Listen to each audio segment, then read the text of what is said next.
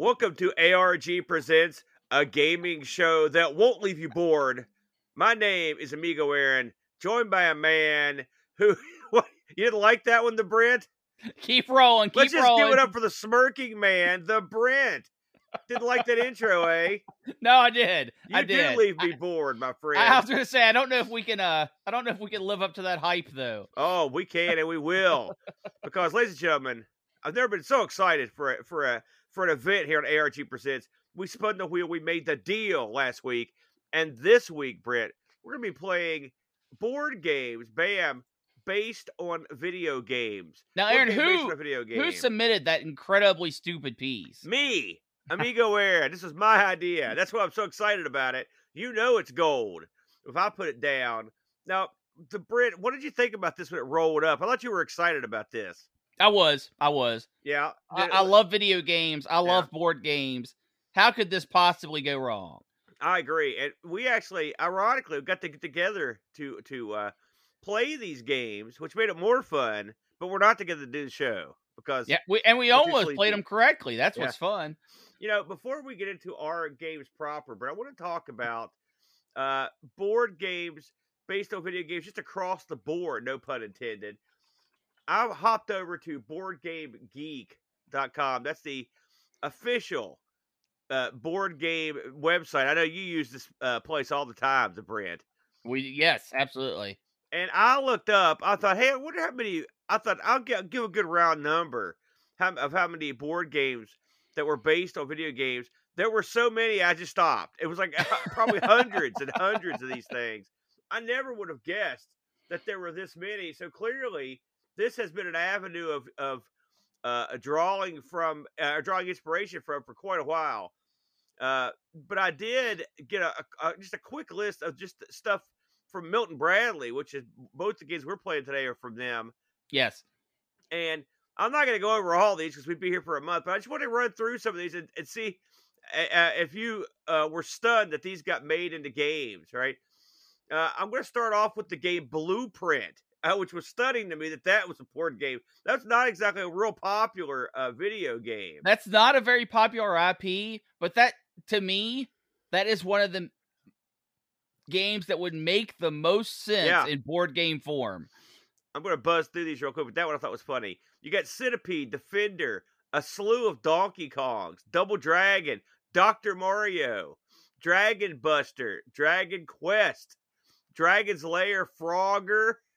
Dragon's Lair, by the way, we got to get that one. That looks awesome. Ghosts and Goblins. Of course, plenty of Mortal Kombat's, Joust, Jungle Hunt, a bunch of Legend of Zelda games. Now you're going to get into some weirdness here. You got Load Runner. That would be an unusual one. Of course, tons of Pac-Man and Mrs. Pac-Man. Pitfall. Also, here's one that we've got to get, Brent. Pooyan. Got a board game. A video game. Now, see, that's one that it makes no sense. Oh, yeah. That makes no sense. Of course, like I mentioned, Cubert. You got to have some Sonic games in there. Space Invaders. There's a ton of Street Fighter games and Mario games. There's tons and tons of Mario and Super Mario games. It's number one with a bullet. Then you also got, here's one that I found surprising. Tetris as a video game. Oh, that's not surprising. I've actually played that.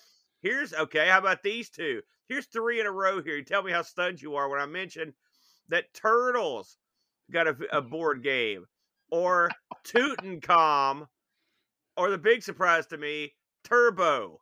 Turbo got it. No, Turbo's not surprising at all. There's tons and tons of racing board games. Really? Yes. Yeah. And some of them are actually pretty good. And then I don't know about Turbo specifically, but rounding out my list here, Wizard of War, Zaxxon, and several Where in the World Are Carmen Sandiego's.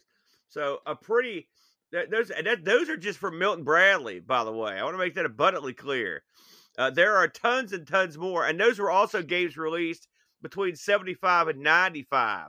Yeah. So there were hundreds of these things. Now, out of all that list, plus anything released after that, have you played anything aside from what we've done today that were based on video games?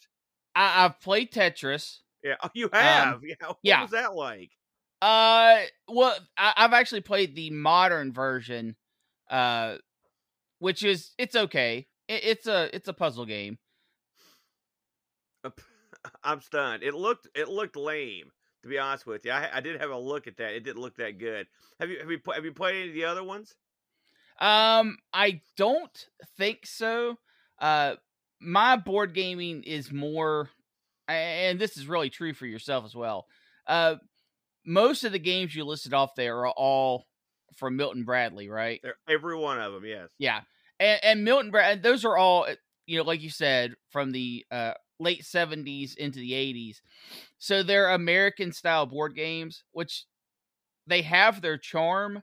But I typically play more Euro style games. American games are more luck driven or dice driven. You're a board game snob, is what you're saying. No. Yeah. I will play just about anything, but I prefer games that have a strategy component more than a luck component.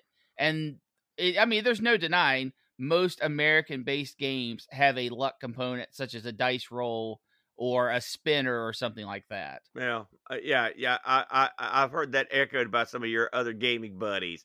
Listen, Now, I like a little luck in there. I did take a look at several of the Milton Bradley 80s board games. Some you didn't mention that I looked at was Zaxxon. Yeah. And it looks bad. I know we own Zaxxon. We didn't play it. I looked at the cover of that, and it didn't. I'm not sure we own that after all. I'm not 100% sure. No, we do, because there are two covers. When the covers that were released in the European market mainly had pictures of the game on the box.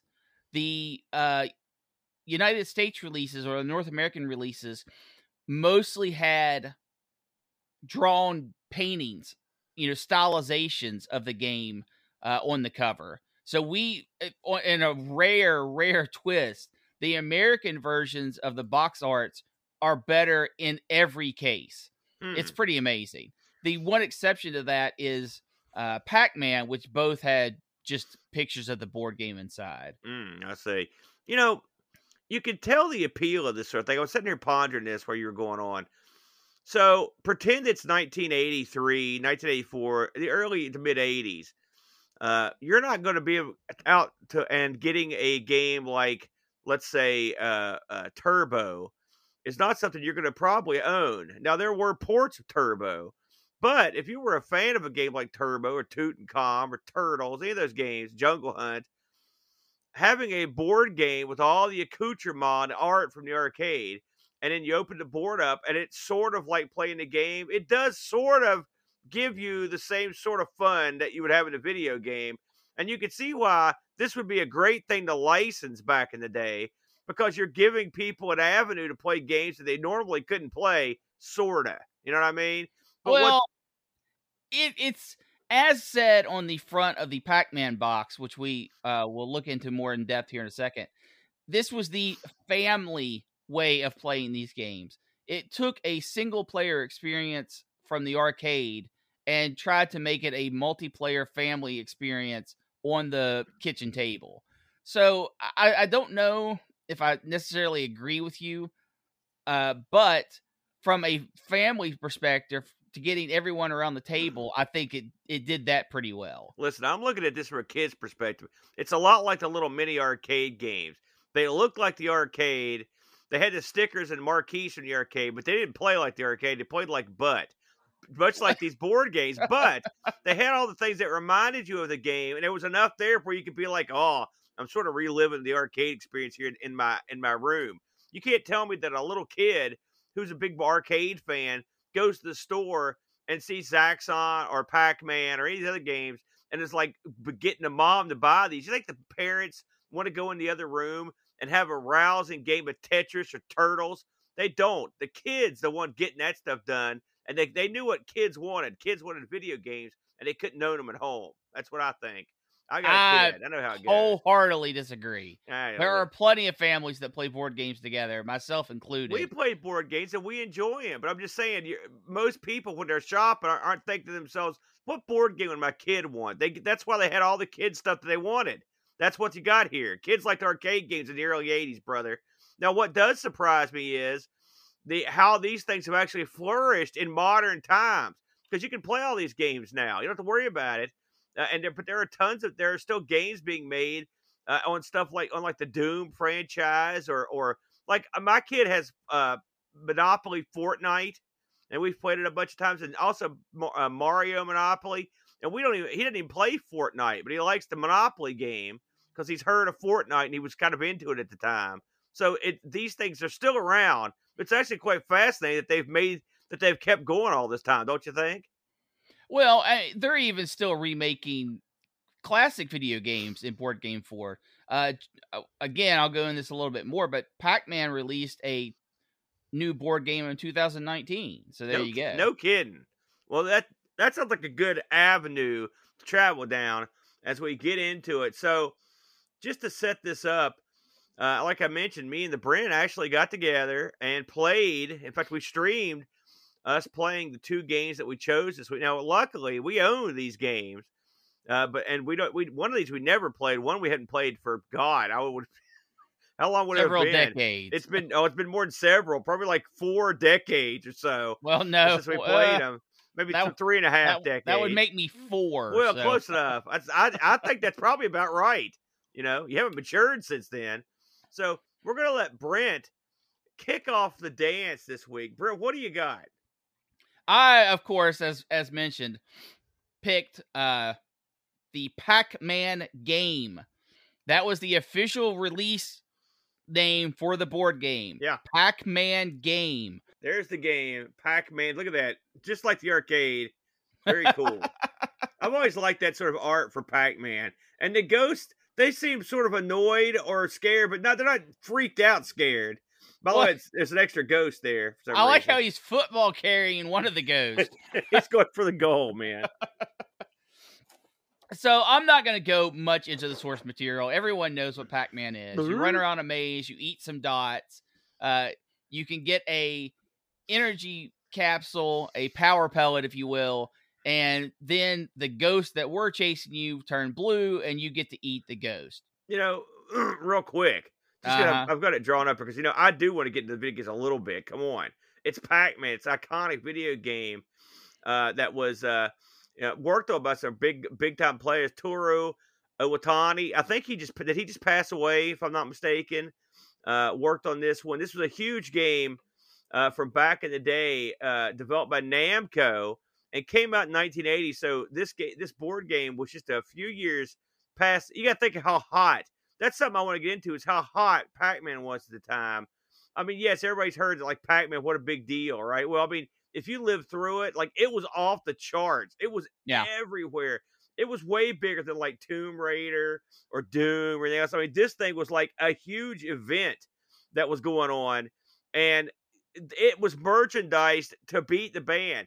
When Brent was when Brent was a little Brent, he was a Pac-Man nut job. He had Pac-Man bed sheets. He had Pac-Man drapes. He had a Pac-Man trash can. You had Pac-Man everything, carpets and everything. You loved that guy. I had a Pac-Man food tray. Yeah.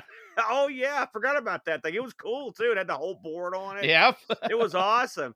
And so you can imagine how non-surprised when they brought the Pac-Man board game over for you, Brent. So go on. Not to interrupt, but yeah, Pac-Man, huge deal.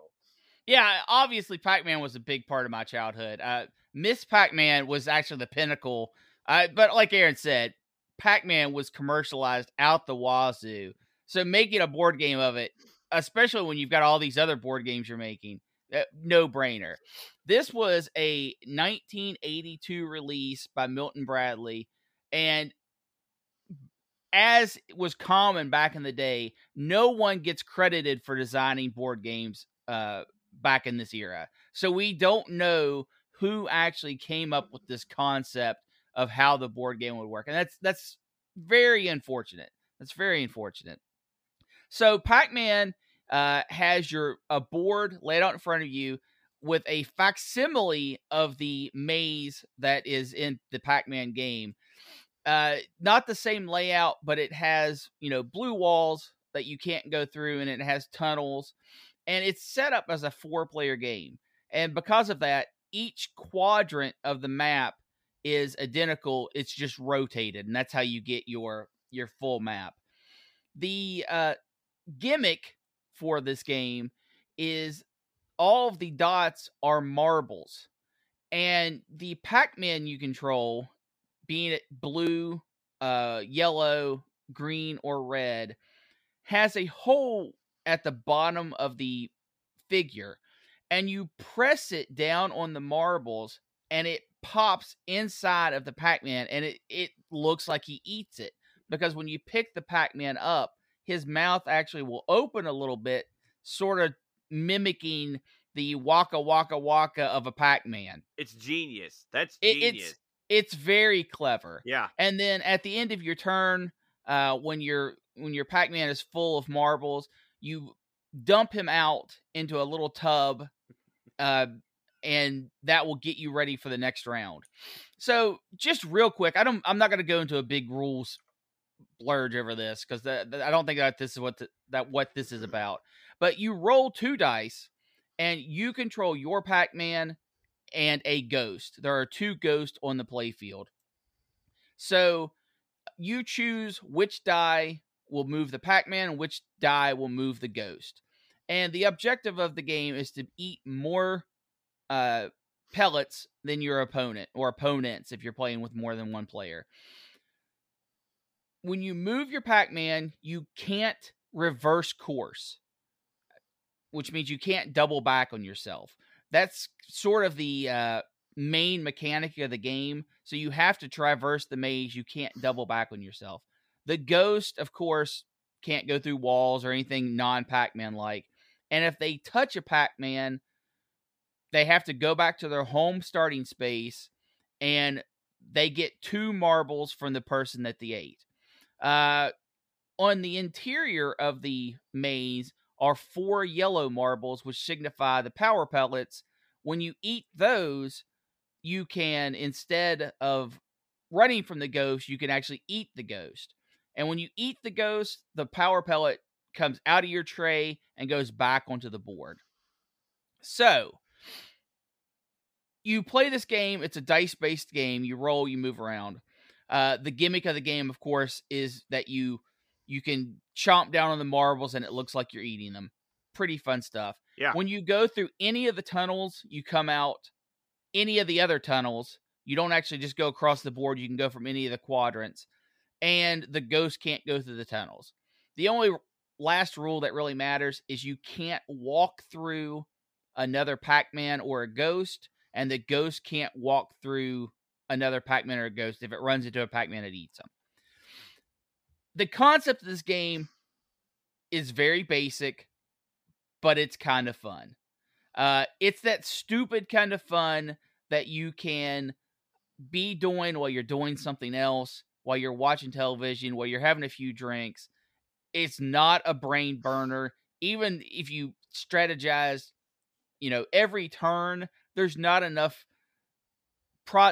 choices to bog down the process. So you roll a die, you have 2 options. You either move your Pac-Man that X amount of spaces, or you move your ghost X amount of spaces, and you have to do both.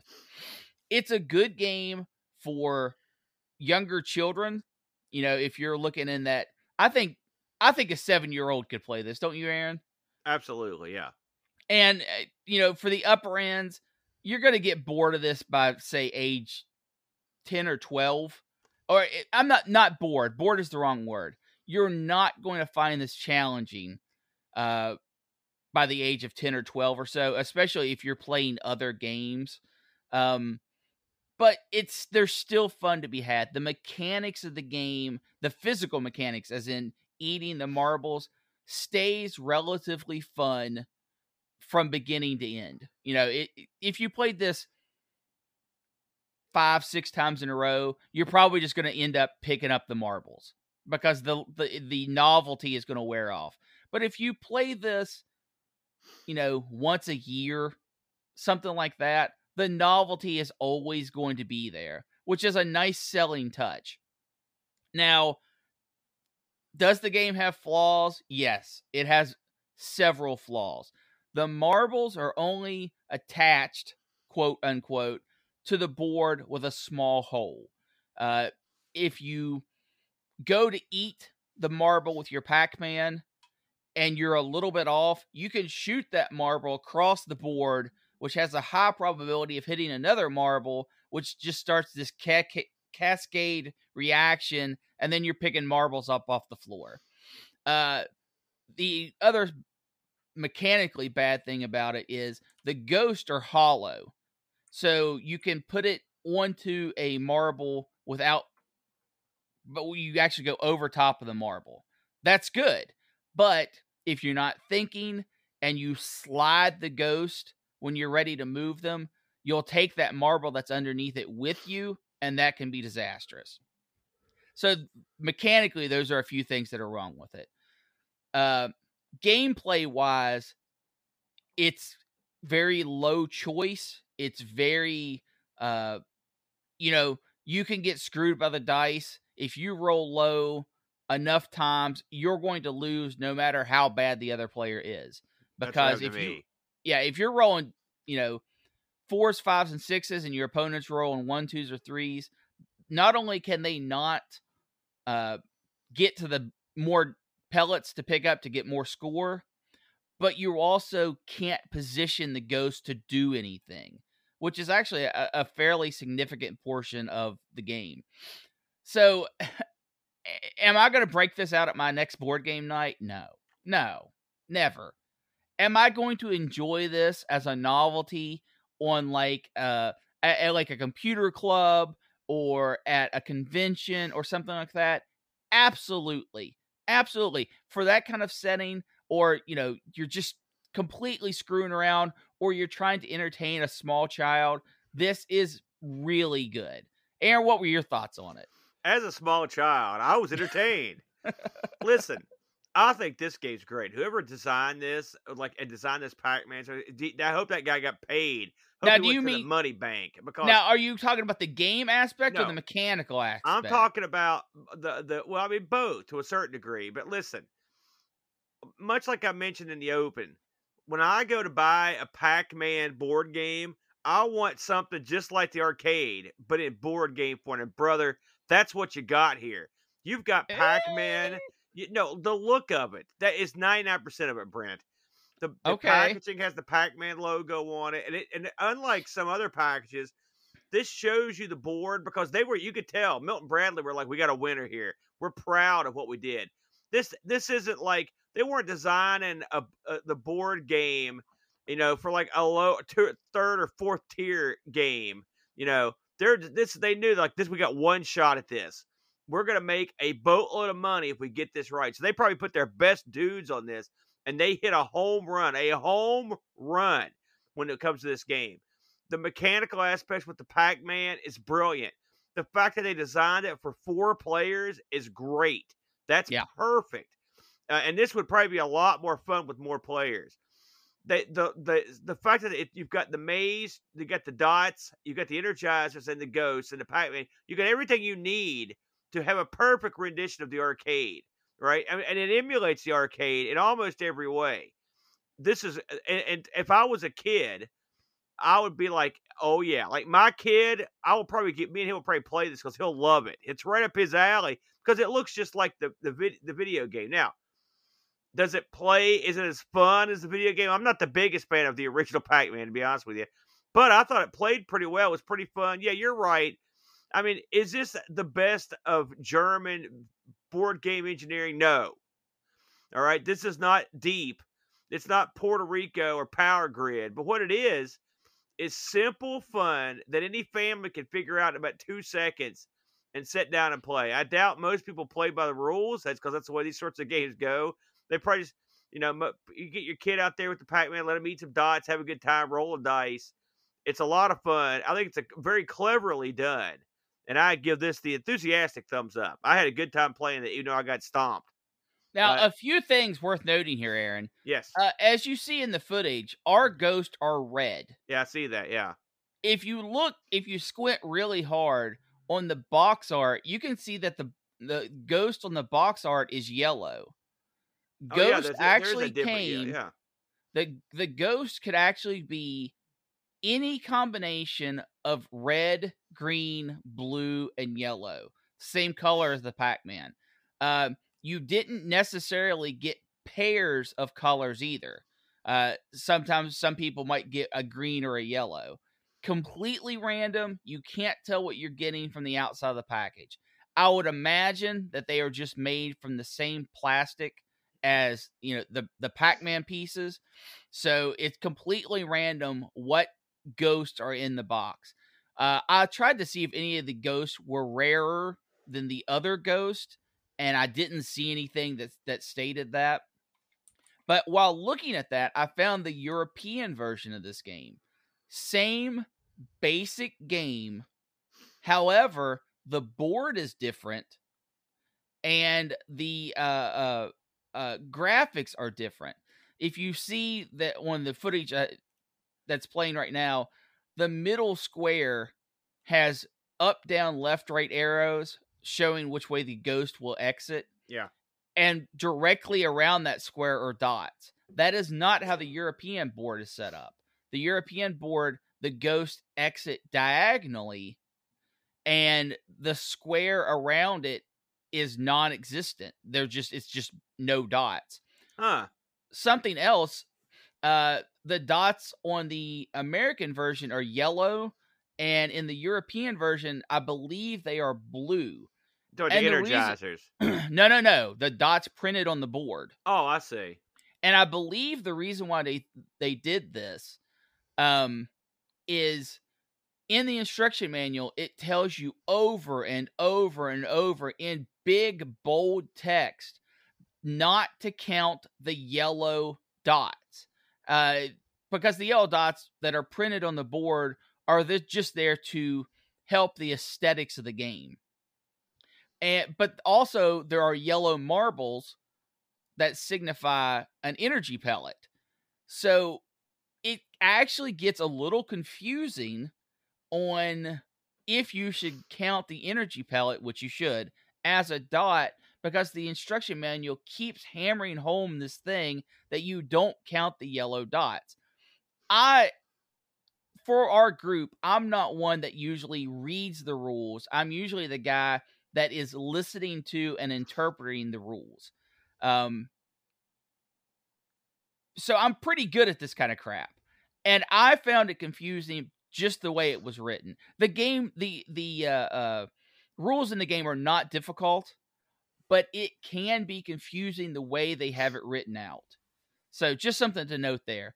So yeah, different colored ghost, depending on what version you buy. Also, they have not glass marbles. They have plastic marbles, from what I could tell.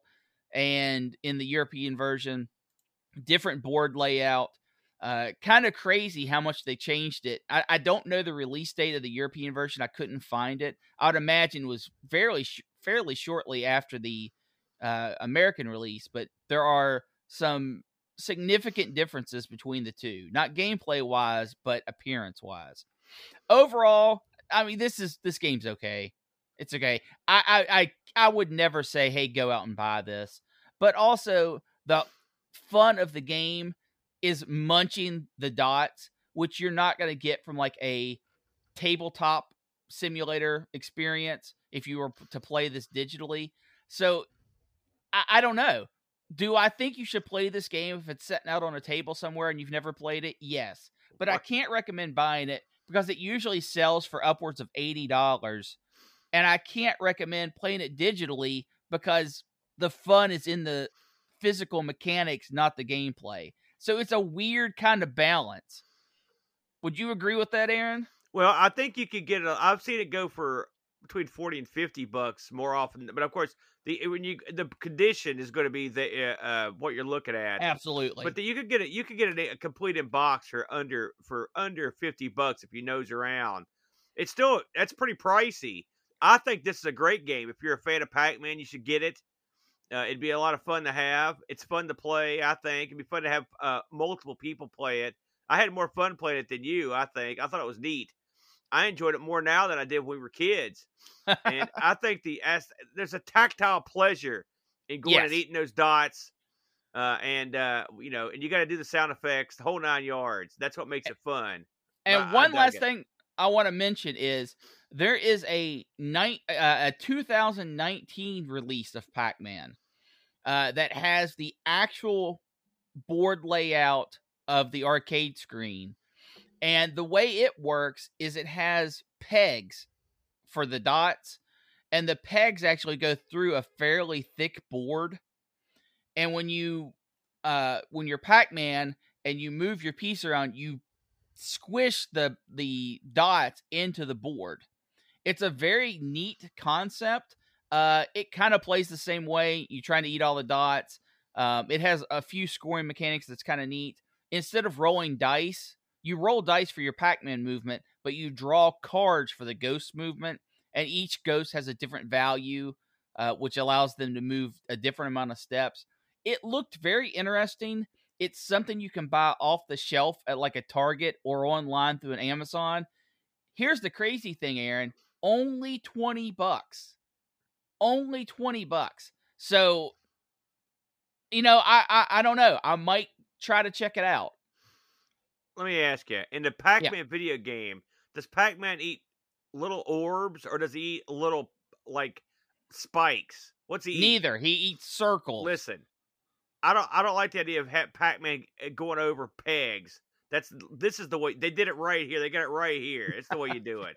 Unless you bump the board and everything falls apart. Listen, that's a lesson learned. Don't bump the board. Don't be a geek. Figure it out, right? So that was Pac-Man the board game. No, not Pac-Man the board game. It was Pac-Man game. Man, you're very sensitive about that, yes. Brent. Oh, fair enough. So we mentioned that we'd played that one before, back when we were, way back. This is one we never played. I'm not even sure where I got this, but our choices this week were Pac-Man, and bam, here it is. It's Berserk. Berserk. Look at that, Brent. Now you'll notice the art on this. You don't see the board game at all. You don't see anything on the front here. It's just a big guy in a Paul Revere the Raiders vest and a Destro haircut, and ripped Chisel Jack, and he's getting ready to pummel a geek. But this one, if you look, unlike Pac-Man, if you turn this one over, you get this. They actually have the board on the back. This is sort of unusual, the Brent. Full color back with all kind of additional text on it. It's quite nice, isn't it? It looks good. They actually put more money into Berserk the box than they did Pac-Man the box, because the back of the Pac-Man box is just white. It's just white, yeah. No graphics at all. So before we get into the board game, because Berserk not as well known as Pac-Man. It's still pretty well known, but I thought I'd get into it. Berserk was an arcade game released in 1980 and was published by Stern Electronics, who's still around. They're making pinball machines. They were making pinball machines. They've been making them forever. But they also made a ton of arcade machines back in the day. This thing was put together by a fellow who actually was there to program pinball machines, ironically.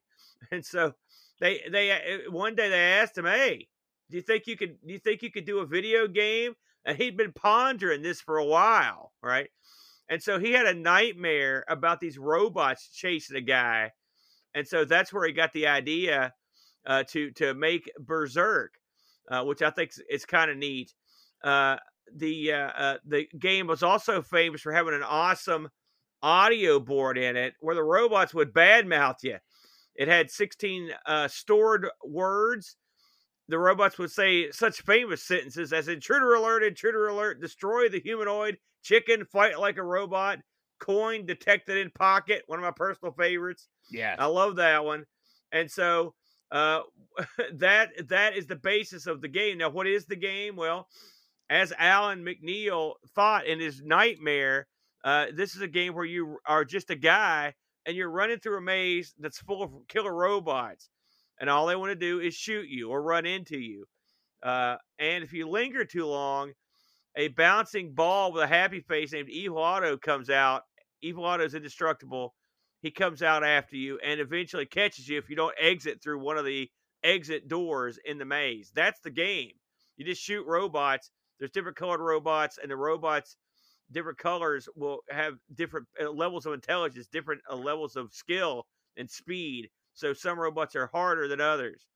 One of the great parts about the game was the fact that the robots were also idiots. They would shoot each other gleefully. They'd run into walls. If you touch walls, you die. They'd also run into each other. So it was always a good time to like basically ram the robots into each other and laugh. But it was a difficult game. Alan designed this thing, Brent, to give you 3 minutes of gameplay. That's the way they did it back in the day. So if you could go past 3 minutes, you've exceeded what he figured you'd be able to survive in his game. I should mention that Alan also was responsible for the sequel, Frenzy, from '82. He also did, get this, Brent, he was the guy that did Boot Hill, which was a pretty fun game from way back in the 70s. He did a few other games for back in the day. Kind of neat. And Berserk was would you say Berserk, are you surprised that it got a board game, or was it a big enough deal to merit, in your mind, getting its own board game? Yes and yes. Yeah. It was definitely a big enough game to get a board game, considering some of the other things that got board games. Yeah, and, yeah. When you look at the list, it does change your perspective. And I'm incredibly surprised that they were able to make a board game out of the concept. Yeah. So the board game, it's funny that if you look at the board game cover I showed on the stream here is different than the one I've got here on the screen, which actually is showing the actual gameplay. I'm assuming that this could be one of the ones from Europe where they probably did that. That is the European release board. Why do you think they did it that way? Which cover do you find more appealing? The U.S. cover is way more awesome. Yeah, we got lucky on that, didn't we? So there are other changes, but we'll talk about that later. Yeah, because you'll probably know more about this than I do. So the board game proper here, as I zoom to it here. So the board game for Berserk came out in '83, which is not too long after the game itself. Much like Pac-Man, there was a short turnaround time. I'm guessing you had to strike while the iron was hot, Brent, to get these things out. Absolutely. This is a 2-player game, 2 players, and you have to say it's for ages 7 and up. I looked this up on Board Game Geek to see what they thought of it. This was rated by the people for Board Game Geek 4.9 out of 10. Could have been worse. I saw a lot of worse ones than that. I'll put it that way. And I love this. Out of all the board games ever released that are listed on Board Game Geek, this one's ranked 19,853rd. So, listen, God only knows how many board games have ever been released. Not too bad. So, what are you doing in this game? Well, the board itself is actually quite colorful on the borders. It almost looks like a bezel, doesn't it, Brent? Yeah, absolutely. And the arcade logo was on the side, and then around the edges of the board are these kind of oranges and yellow streaks, and on either side there's like a thing with lightning bolts coming out of it. It looks pretty cool. At the very bottom, you see the Destro-looking guy. That's actually Evil Otto. Clearly they fleshed him out quite a bit from the arcade machine, where he's just a circle he's basically a happy face. In the board game, he's, like I said, he's wearing like a colonial outfit and he's got a metal head. But I will say they do have him smiling, a big old smile, which I'm sure was a nod to the video game. To the game, yeah. So this game takes place in rounds. I believe it was 6 rounds. And each round, you take turns. One guy takes turn playing the robots and Evil Otto, and one guy is the humanoid that's running through the maze. The actual board itself, ignoring the border, is a series of squares. It looks like there's 10 squares long. It's was it 10 by 12, something like that, Brent? Sounds right. And it's a grid. And inside the grid, you'll see some solid orange lines. These are your walls, okay? So it's pretty simple. And then right in the middle of it, you see a square with a lightning bolt in it. That's basically like a pillar. You're on the board. There are little markers to tell you where to put your robots. So they're predetermined starting positions. Now, I will say, unlike the arcade game, where every time you went to a door, the entire maze changed, In this game, the maze is always the same, and the robots always start on the same area. The humanoid starts in the same spot. He's also got a spot on the board. All this stuff are represented by little game pieces that are basically rectangles that stand up with a sticker on both sides. I think the stickers look nice. They are attractive. We got lucky, the Brent. Ours look not worn. They look pretty much factory new. Yeah, they look real good. Happy. Very, very little peeling. So here's the way the game works. Your object as the humanoid is to kill all the robots and then escape the maze. All right. Now, you don't have to kill all the robots to escape the maze, but you'll get more points if you do. Once you've shot 2 of the robots, Evil Otto can come out. Evil Otto is more powerful. We'll get to why here in a second. So the way things work is you've got 1 die. If you're the humanoid, you roll the die, and you can move that many squares. You cannot move diagonally. You can move any other way you want. The robots, when they roll the die, they have to move in pairs. They have to move with more than 1 robot. If you roll a 6, 1 robot can't move 6. He can move 5. Then you can move another robot 1, or you can move 2 or 3 robots 2 or 3. But you have to move more than 1 guy. That gives the humanoid the edge theoretically, because he can, in theory, get further if he got a better dice roll. When Evil Otto comes out after you've killed 2 robots, he can move. In the first round, he is the least powerful. He can move when you roll the dice, but you have to move 2 of the other robots. Is it 2 in the first round or 3, Brent, in the first round? I think it was, after Otto is activated, you have to move him and 2 robots. Right, 2 every round. Now, every dice roll. Right now, as the game rolls into the second and third round, Otto only has to share his movement with 1 robot, and then in the last round, he doesn't share it with any robots. He can just move. Otto can go diagonally. He can go in any direction, but once you pick a direction, you have to use all your movement in that direction. So being able to move diagonally helps, but it doesn't. It's not necessarily the best, because he has to go all the way in that direction. The humanoid can get beside any of the robots, and when he gets beside them, he can kill them. And one of the neat aspects of the game is the humanoid piece. It has a little like lever on the back, and when you push down, his little arms shoot up with 2 guns, and you can sort of flip over the robots, which Brent took great glee and delight in doing over and over, and knocking my robots halfway across the board with the guy's guns. They didn't have to do it this way, but they took the extra time and the extra design to do it, and it actually, I mean, clearly you enjoyed it, Brett. You did it tons to me. Absolutely. And it's funny, even on the sides of the pieces that come out, you actually can see the gun sticker. They actually put stickers on the sides of his arms. Is this an innovative genius move? No, but it is fun. It makes the game fun, and it gives you a way to whack the robots, which is pretty cool. So, as a round ends, when you've killed all the robots, or when you've lost, when you've gotten all your lives are gone, or when you escape, you start the game with 3 lives, and these 3 lives are to last you through every round. So they're not per round; it's for the whole game. There are 3 little tokens on the side of the board that you use to show how many lives you've got left. You each play the good guys and the bad guy round. That's round 1. Then you move to the round 2. And then the same thing. You need to go to round 3. And really, the only thing that changes in those rounds is Evil Otto's movement. Once you get to the 3rd round, you add up your points and you see who won. And that's the ball game, Britt. Did I leave anything out? No, that's pretty much it. I think the only thing you might have forgot is for a robot to kill the human, he has to land on him.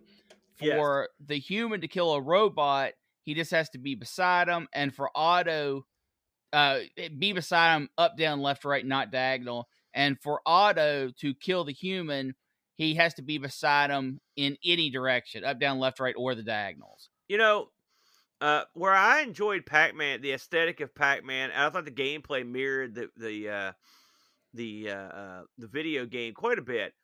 Berserk, you mentioned this when we started. It didn't seem like the easiest game to pull off as a board game, but they actually fleshed it out pretty well. And actually, I think in terms of a board game playing, I found this one a lot more interesting and more strategic because it's when you're playing as the robots, you want to sort of close in on the hero, but you don't want to get too close because he can go through if he gets a good roll and blow away two or even three robots in one round. And so you part of the strategy is how close do I want to get. Then is also how do I implement Evil Otto? When he comes out on the board, the mood shifts and the power shifts to the robots as opposed to the player. Early on, the player's got the advantage because the robots aren't real fast. They're you'd have to move in tandem so the player can come up on them a lot quicker. I like the strategy element. Now, listen, this isn't like 3D chess here, but I think it's interesting, and I liked what they did here, and I think they captured the spirit of the video game fairly well. Now, there are things I would like to see done different. I think it'd be a lot cooler if the maze shifted, which would be an easy thing to do. You could have just had, what about 7 or 8 straight pieces that and then have them shift per round. That would have been a lot of fun. I mean, I don't think that's a deal breaker, but I think that would have made it a little bit more interesting. But overall, I enjoyed this one. Probably as a game, I enjoyed this more than Pac-Man. What did you think, Brent?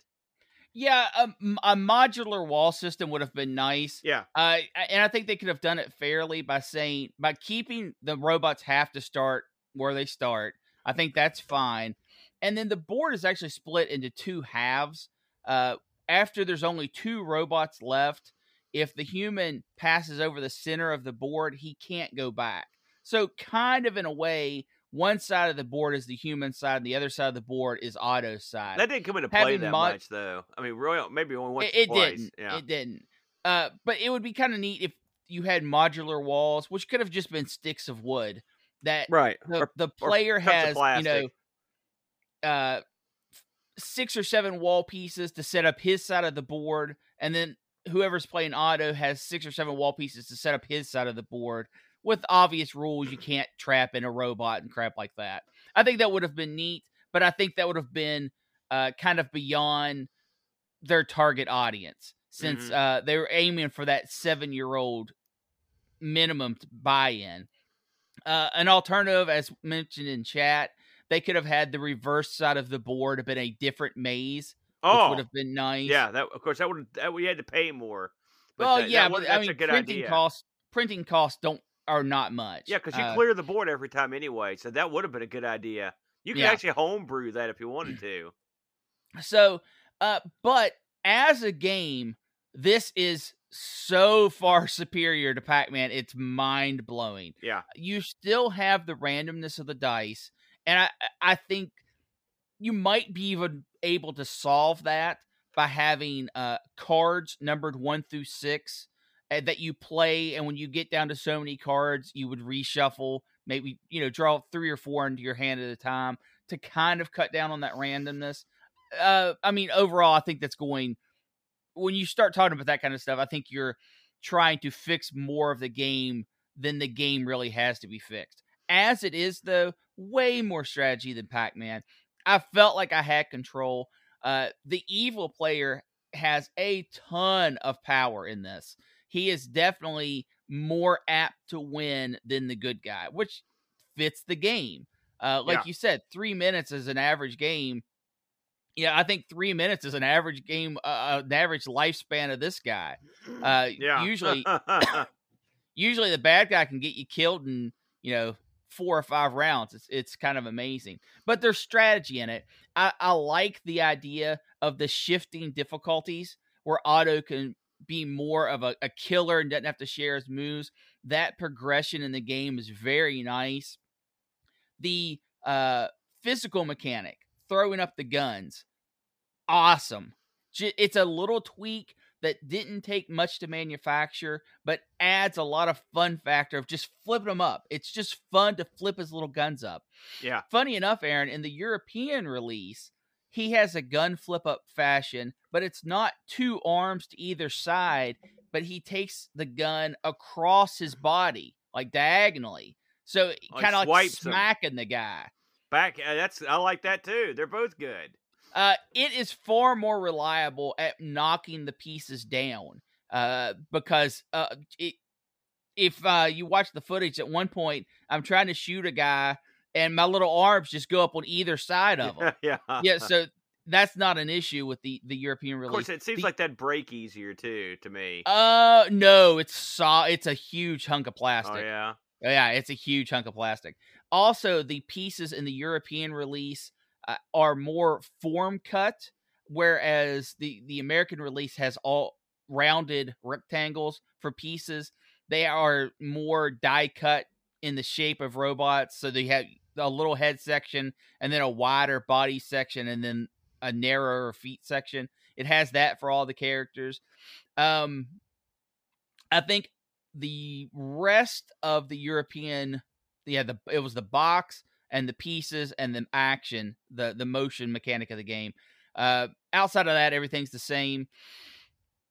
Do I think this is gonna, win the next Spiel des Jahres? No, of course not.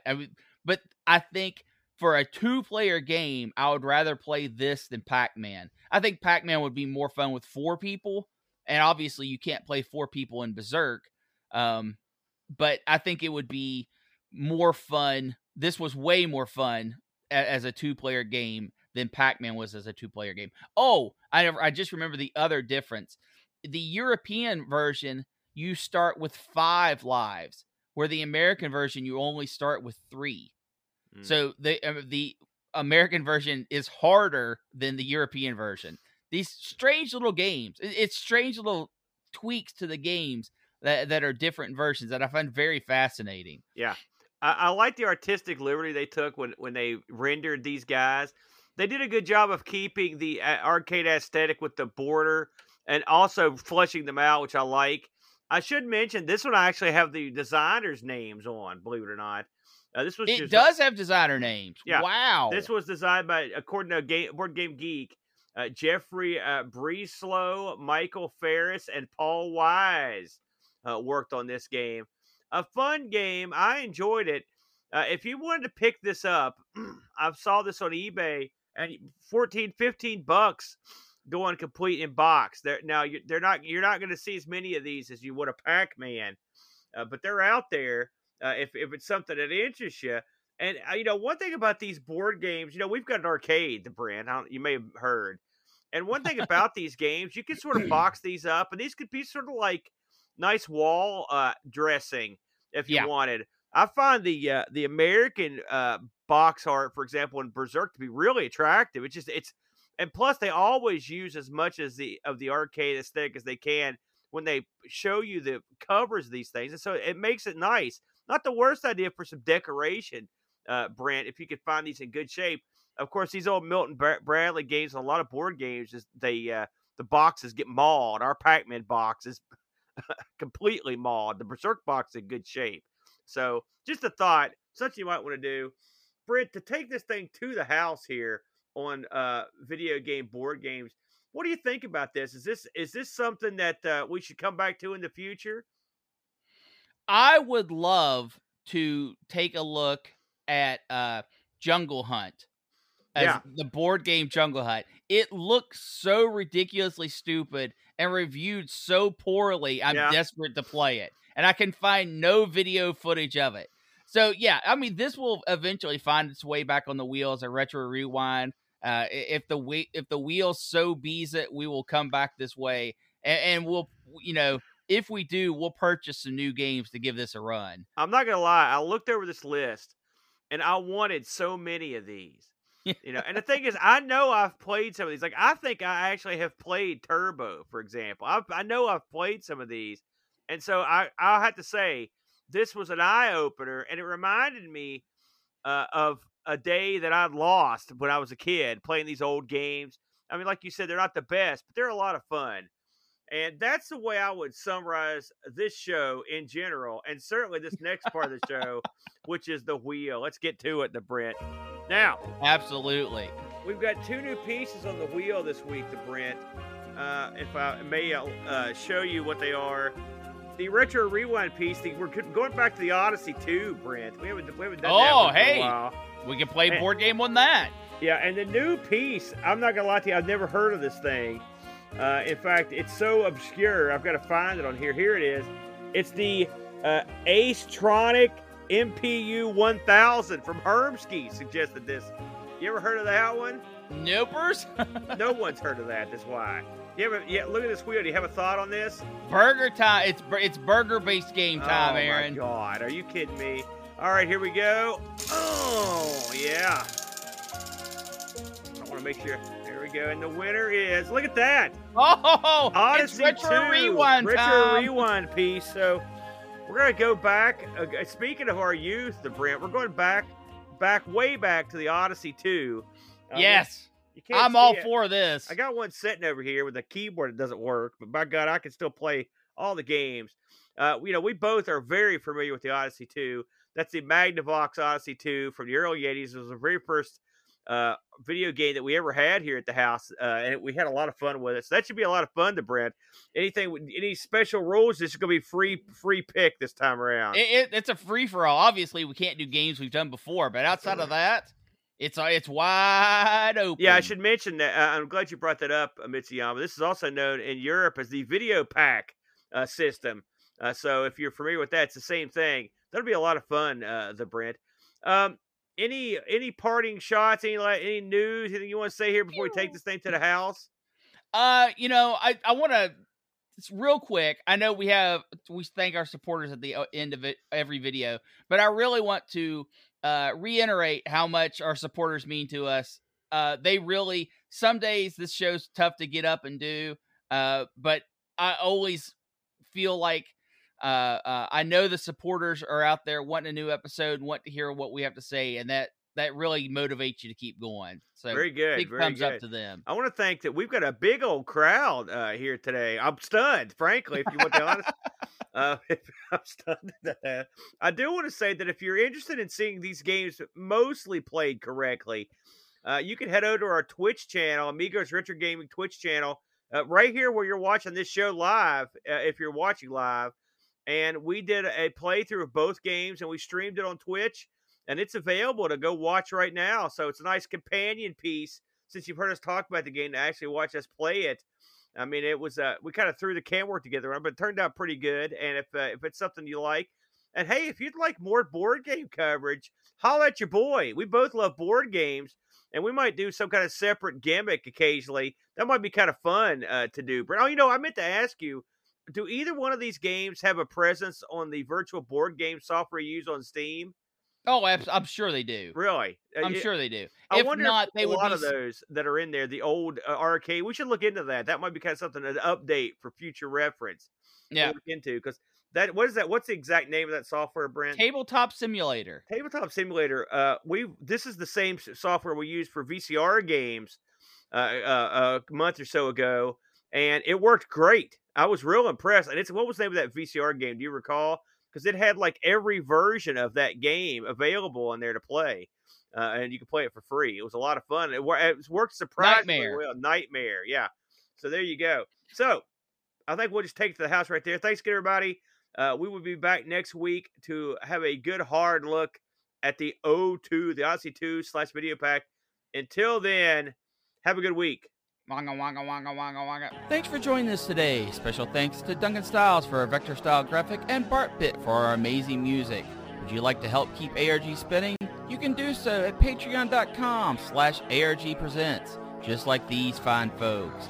Mario Ramey, C9K9, Jerry Dennington, John Dykeman, Retroalgy, Airshack, Texas Foosballer, Sundown, Oram, Super Tech Boy, David Terrence, Mr. B, Roushie, Graham W. Vetke, Dave Velociraptor, Bernhard Lucas, Steve Rasmussen, Anthony Jarvis, Bitter Blitter, Pajaco 6502, Kevin Bean, Andy Jones, Andy Craig, Rob Black O'Hara, Jason Warrens, Mitsuyama, Chris Foles, Frodo NL, The Slow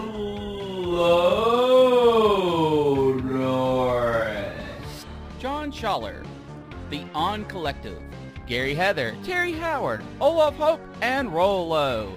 You can join us live every Sunday, 10 a.m. EDT on Twitch. Hope to see you there.